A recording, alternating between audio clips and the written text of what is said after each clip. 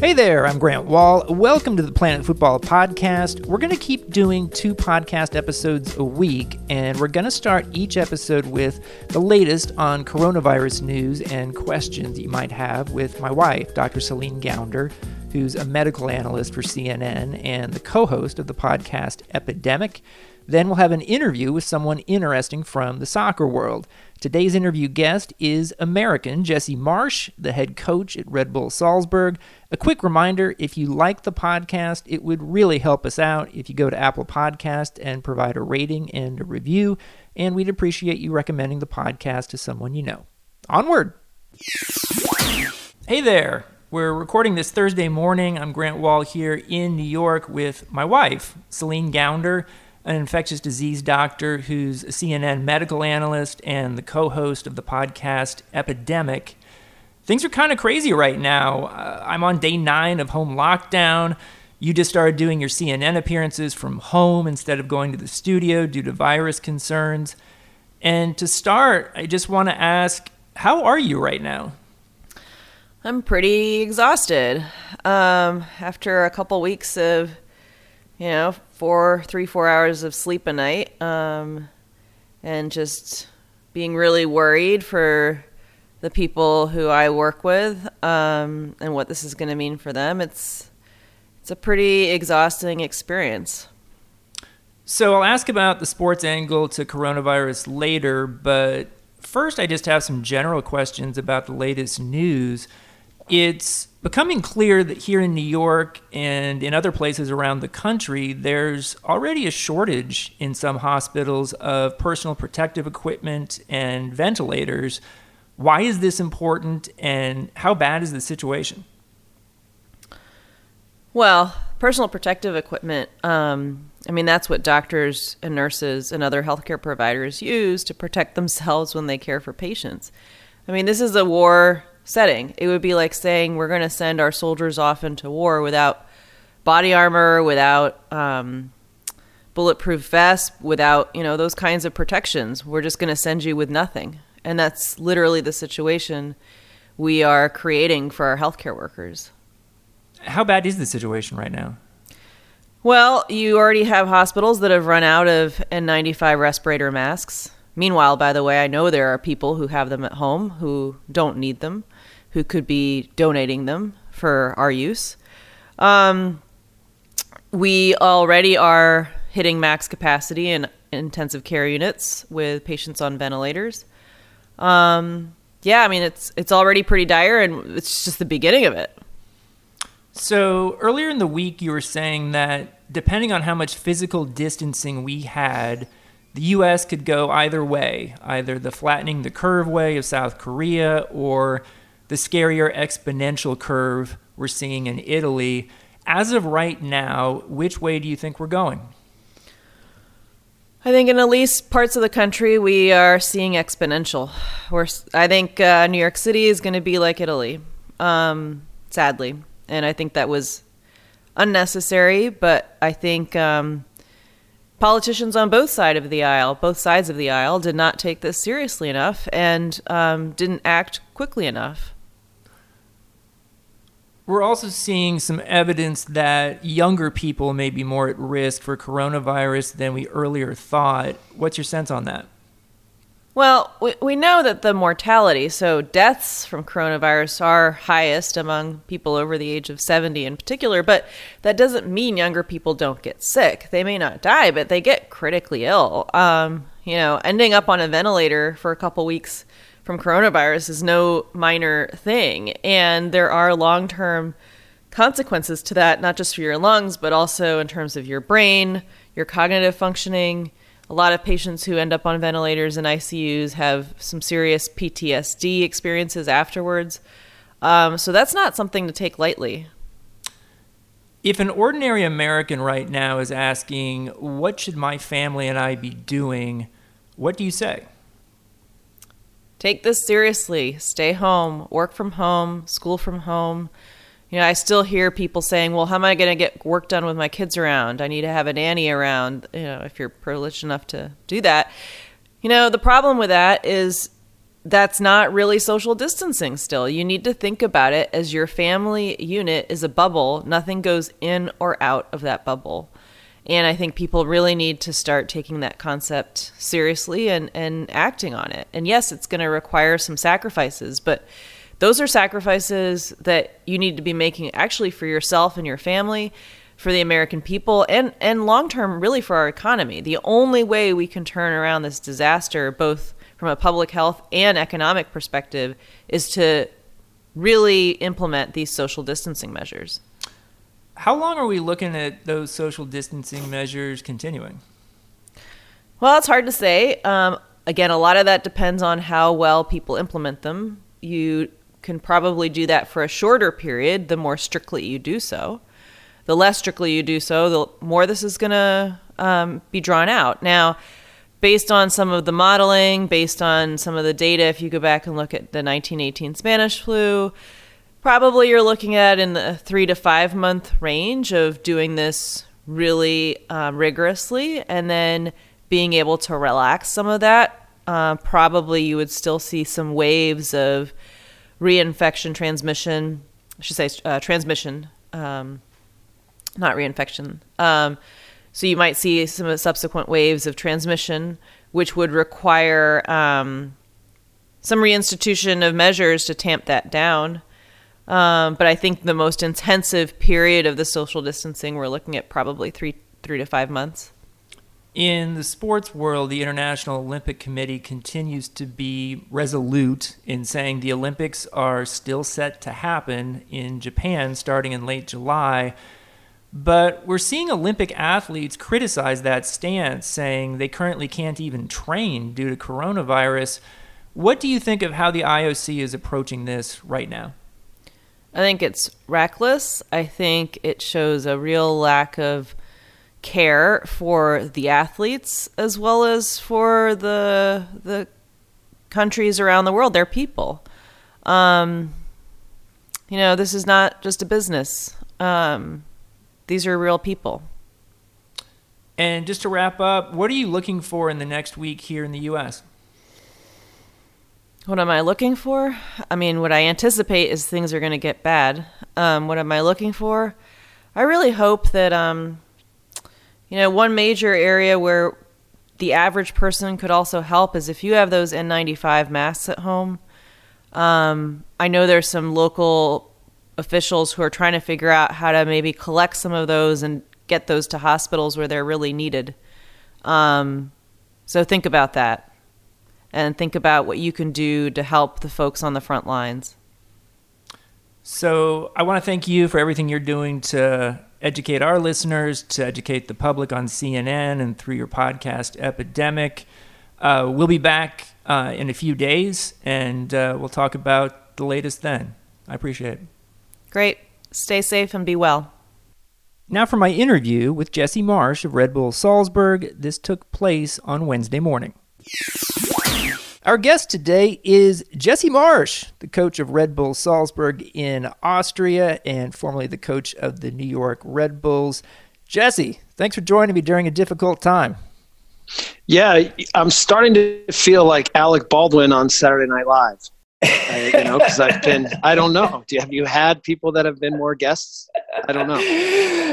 There should be like 5-time host kind of thing. There should be some sort of, I think you get a special jacket at some point with the number 5 on it. Okay, good. But just so everyone, I think most listeners know by now, but Jesse and I go back quite a ways. We went to Princeton together where I covered your Princeton soccer team for the Daily Princetonian school newspaper like in the early 90s. That's so crazy. 30 some years ago.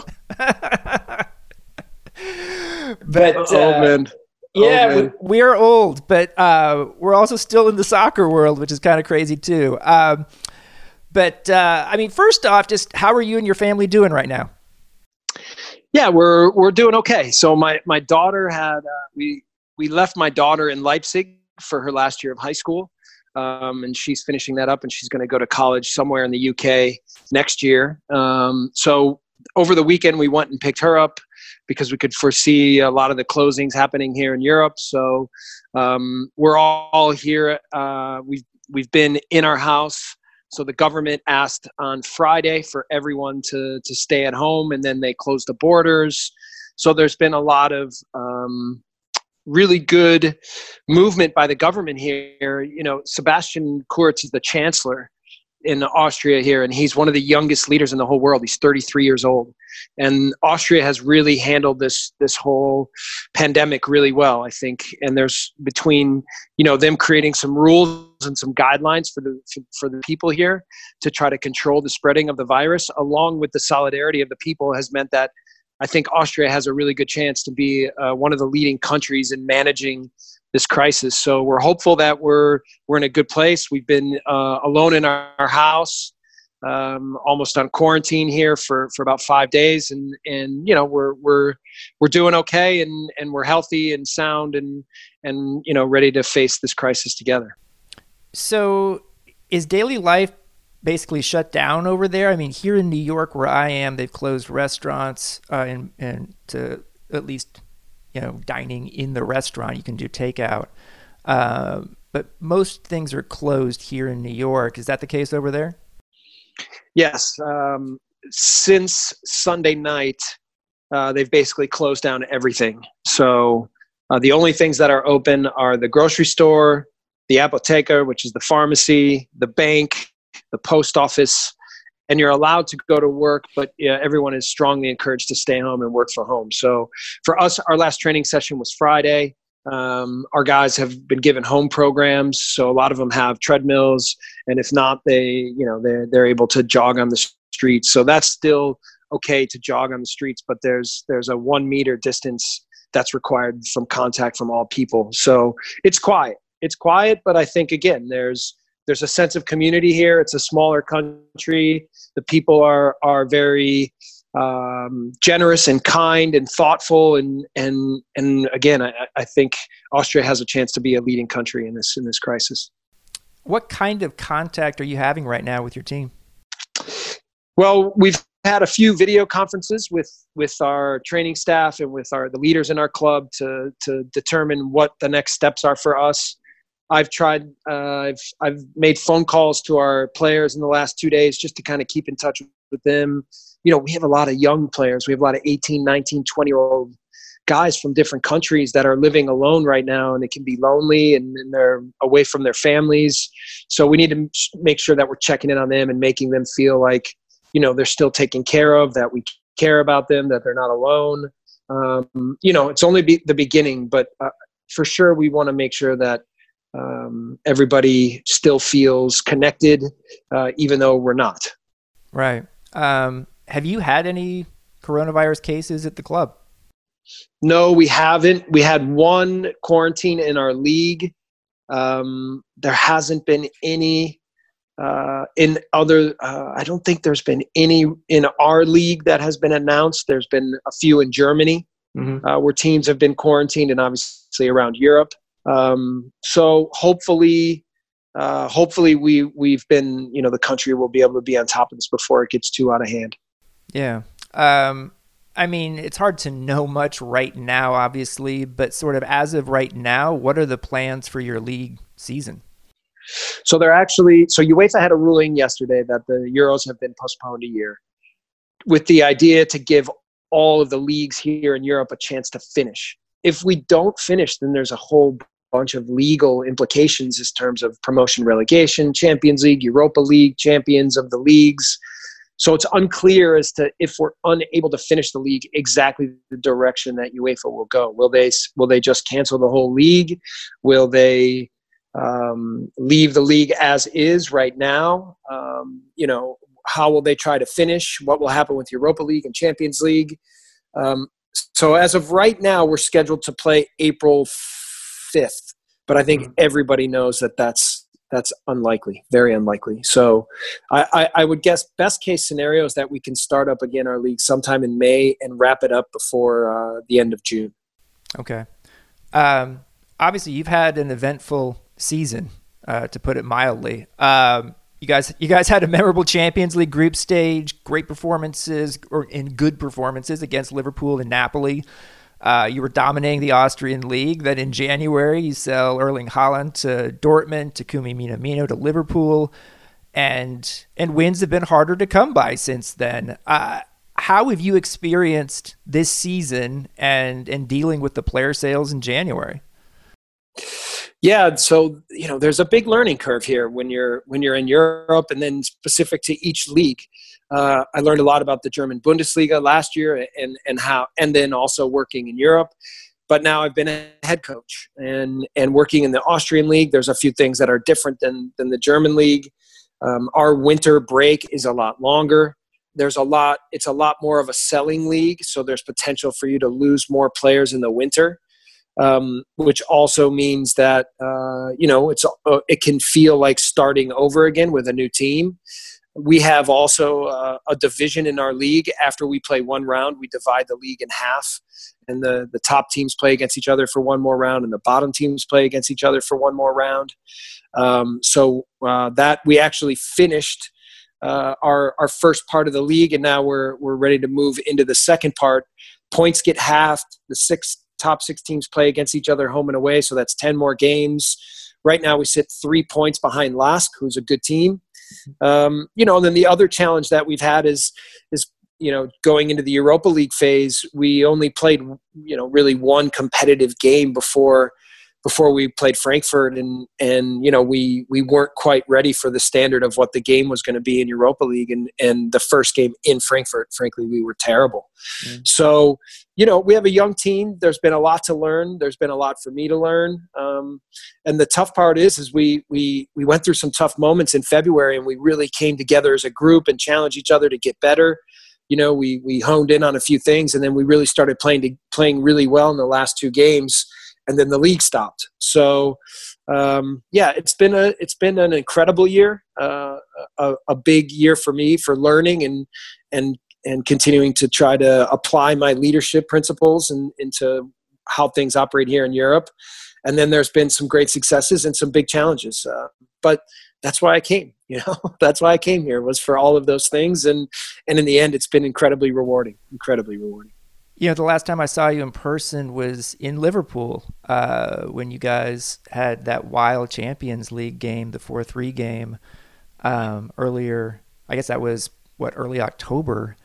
And when you look at that experience, that whole Champions League experience, you also, I'm not going to use the word viral now because that carries other implications, but you had a video that went out everywhere, and you got recognized, and your name is known in European soccer a lot more today than it was at the beginning of the season.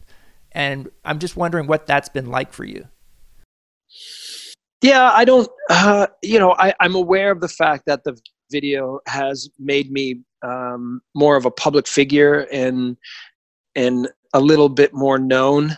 But it really hasn't changed, the way that I go about my work. And so for me, it's always about maximizing the potential of what a group is. And so, that's my focus here every day. We talked before about the fact that, I speak German here. I've really had to adjust to the culture. I've had to really invest not just in the players in the team, but in a staff, in the club, in the fan base, in German, and understanding the culture and try to adapt the best I can, but still be so uniquely myself. And so in the end, the video scene from Liverpool, I think highlighted some of the things that I do. In the end, a coach is always judged by the success of his team. So, that's why it's so important to focus on those things more than anything else. And that's what I've tried to do. No, that makes sense. Erling Haaland is probably the most exciting new star in Europe, and you had him for a half season. I'm wondering what you learned about Haaland working with him. Yeah, he's a special personality.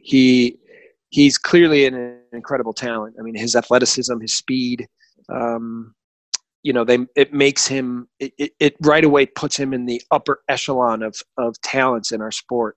And then when you add his desire to be successful, his mentality every day, the way he works at his technical ability, the way he works at his finishing every day, how much he puts into trying to be the best footballer he can possibly be every day.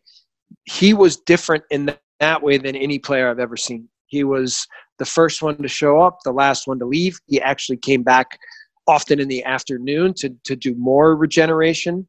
And he wanted, he always wanted video. He wanted feedback. He was always, when you'd give him information, he wanted more. He wanted to apply it in the right ways. He cared about the team. He's special, So right now he's dealing with a little bit of fame. Some of the things that he went through when playing against PSG and the way that PSG responded to some of the things that he put on Instagram and whatnot. So he'll have his challenges, and he's only 19 years old and he's going to make mistakes. But in the end, his desire to be the best is different than anything I've ever seen. And I think that along with the talent will lead him to places that I think I've said this to you before, but I just believe that the ceiling for him is so incredibly high.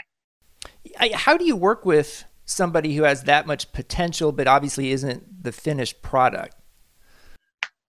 Well, I mean, this is Red Bull Salzburg in total. Obviously, Erling is very special, but this is what we have are all these young 18.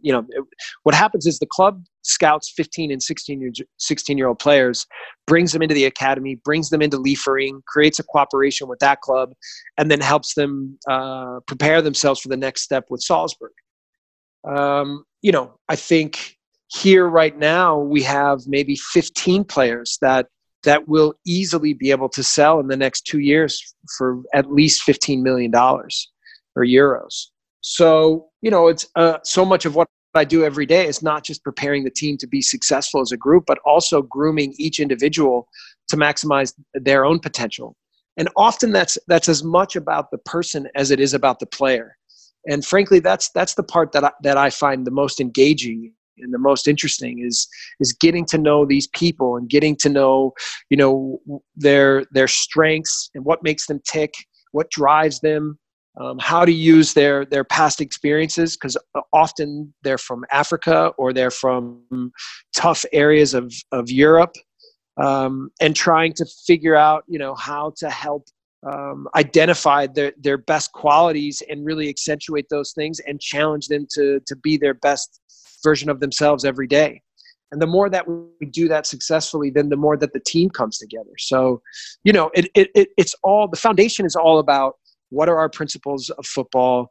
What does the team try to achieve? But once we establish that, then it's so much more about fine-tuning the individual's abilities to fit within the group and to be the best that they can be.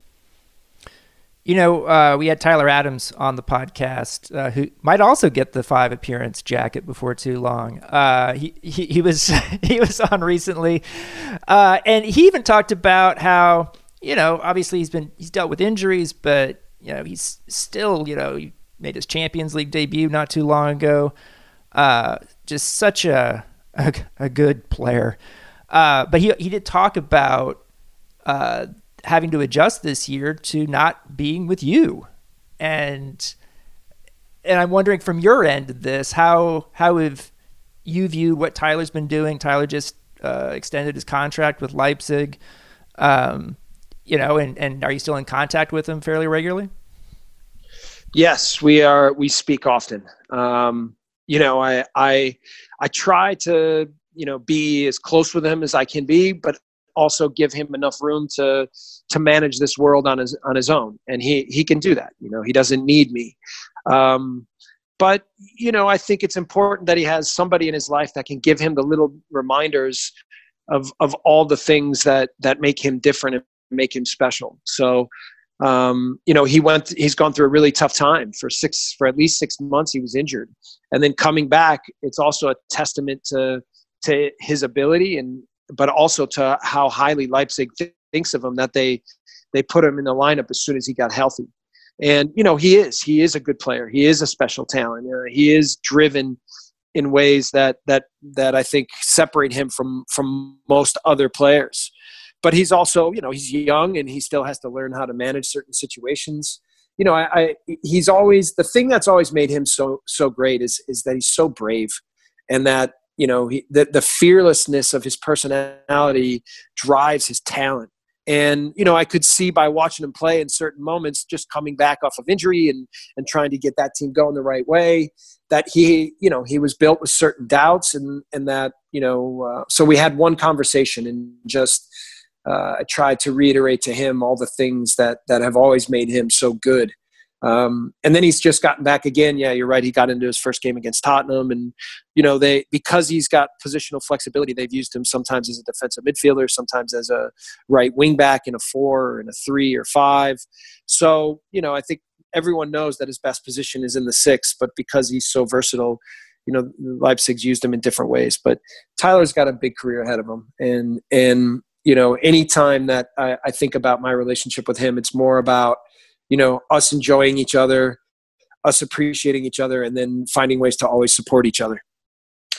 Speaking of U.S. soccer, I'm curious to know sort of how you've observed the meltdown that U.S. soccer as a federation had in the past week, and this legal strategy that the federation had taken against the women's players in their gender discrimination lawsuit, which, we have a new U.S. soccer president now, Cindy Parlow-Cone, who's replaced Carlos Cordero, who resigned. How have you observed all that over where you are? Yeah, it's interesting, because I've actually, in Germany and in Austria, I've gotten a lot of questions from people about why is our women's national team so good?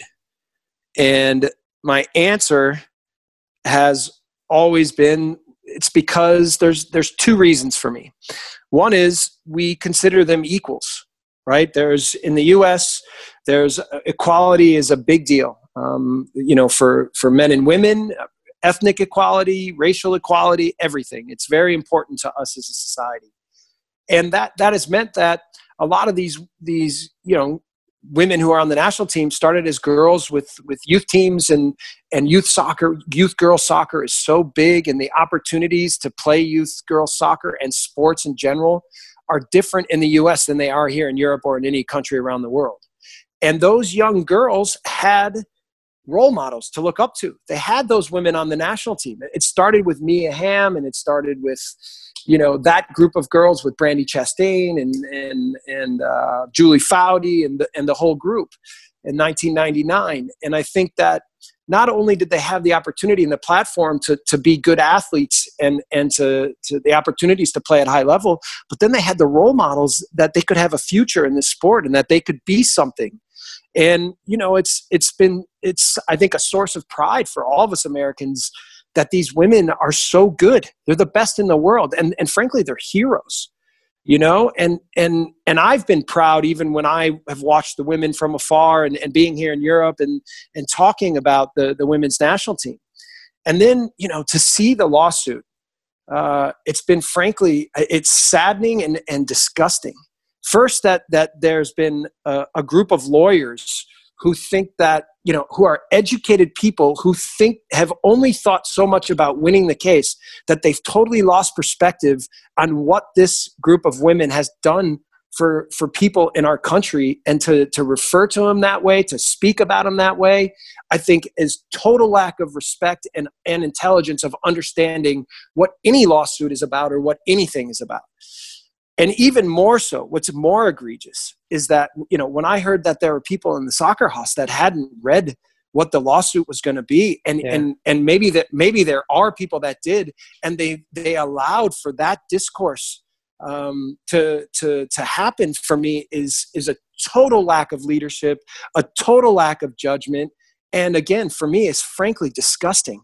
So it's terrible that these group of women who are heroes and who are role models, right? And who I hope can find ways to be in positions of leadership as we go on with whether it's U.S. soccer or beyond, because I think a lot of them are equipped with a lot of leadership qualities. And it beckons the question, where are the leaders in our federation, right? Where are the leaders in our sport? If like, how can we, especially after failing in the World Cup, to make the World Cup, now to allow this to happen? I mean, I'm a fan, all right? And I think as a fan more than anything, I'm not a pundit, okay, and I am a coach, but more so I'm a fan of U.S. soccer. And believe me, this has nothing to do with Greg Berhalter. This has nothing to do with my desire to be the national team coach. This is a bigger question of who are our leaders and who is going to take the federation from here, and who can we trust to actually now help the sport in our country become what we all want it to be. Yeah, and that's extremely well said. I'm curious to know what you would like to see, and this is on the leadership side. Are there any particular people you would like to see potentially get involved? So I was in the U.S. Pro course with Jill Ellis, and I consider Jill Ellis a friend, and I think she's an amazing person. She's an amazing coach. For me, she was the most impressive candidate in the entire course, and including myself. She was very professional. Every time she had to speak to the group or present a presentation or whatever it was, she was incredibly on top of her material, and she was so sharp. Mm-hmm. And when we would discuss about the future of U.S. soccer, and this was right around the time where we failed to make the World Cup, my basic feeling was forget about the actual X's and O's and what's going on in the field right now. What we need people that can stand in front of the U.S. soccer community right now and lead that. And that's from the CEO of U.S. soccer, the women's coach, the men's coach, the GM, whatever positions you want to create. But we need a group of people that can stand in front of the U.S. soccer community and make us believe that we're working together, that we believe in each other, and that we're all in it together. Because I worked for U.S. soccer under Bob Bradley, and it was very divisive at that time, right? And it's only gotten worse. And this is from a fan base perspective. This is from a leadership perspective. This is from a player pool perspective across the board. And for me, that is the first step. Who are those people?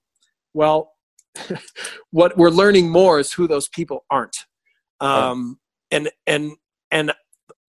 it's not, again, in the end, would I like the opportunity to try to help U.S. soccer in any way I can? And again, this is not a campaign to be the national team coach or to be the GM or anything. But the one thing that I would take very seriously if I were in any of these roles is, how can I unite the football community in USA? How can I use this platform to unite U.S. soccer, club soccer, academies, MLS, youth national teams, men's, women's, everything combined? Because the only chance we have to really tap into our potential is if everybody believes in a common purpose and everybody works together. So, it's difficult right now, for sure. It's difficult. Well, I appreciate you speaking on that. I mean, obviously what's happening in the world right now is bigger than sports, but we all care about sports and soccer too. And in times of crisis, you need leadership. Yeah. I mean, listen, there's in our government right now, right? It's the same. I mean, this is one of the things about watching the Austrian government and how they've handled the whole coronavirus virus crisis. And it's been so impressive. And I've said to the Austrian people, you should be so proud. You should be so proud of your government. You should be so proud of your communities, because it's an example for me of how people need to come together. My apologies for the abrupt end there. Jesse and I had some connection issues that caused that. But I'd like to thank him and Dr. Celine Gounder, as well as producer Harry Swartout and everyone at Sports Illustrated who supports this podcast. Remember, if you like the podcast, it would really help us out if you go to Apple Podcasts and provide a rating and a review, and we'd appreciate you recommending the podcast to someone you know. See you next time.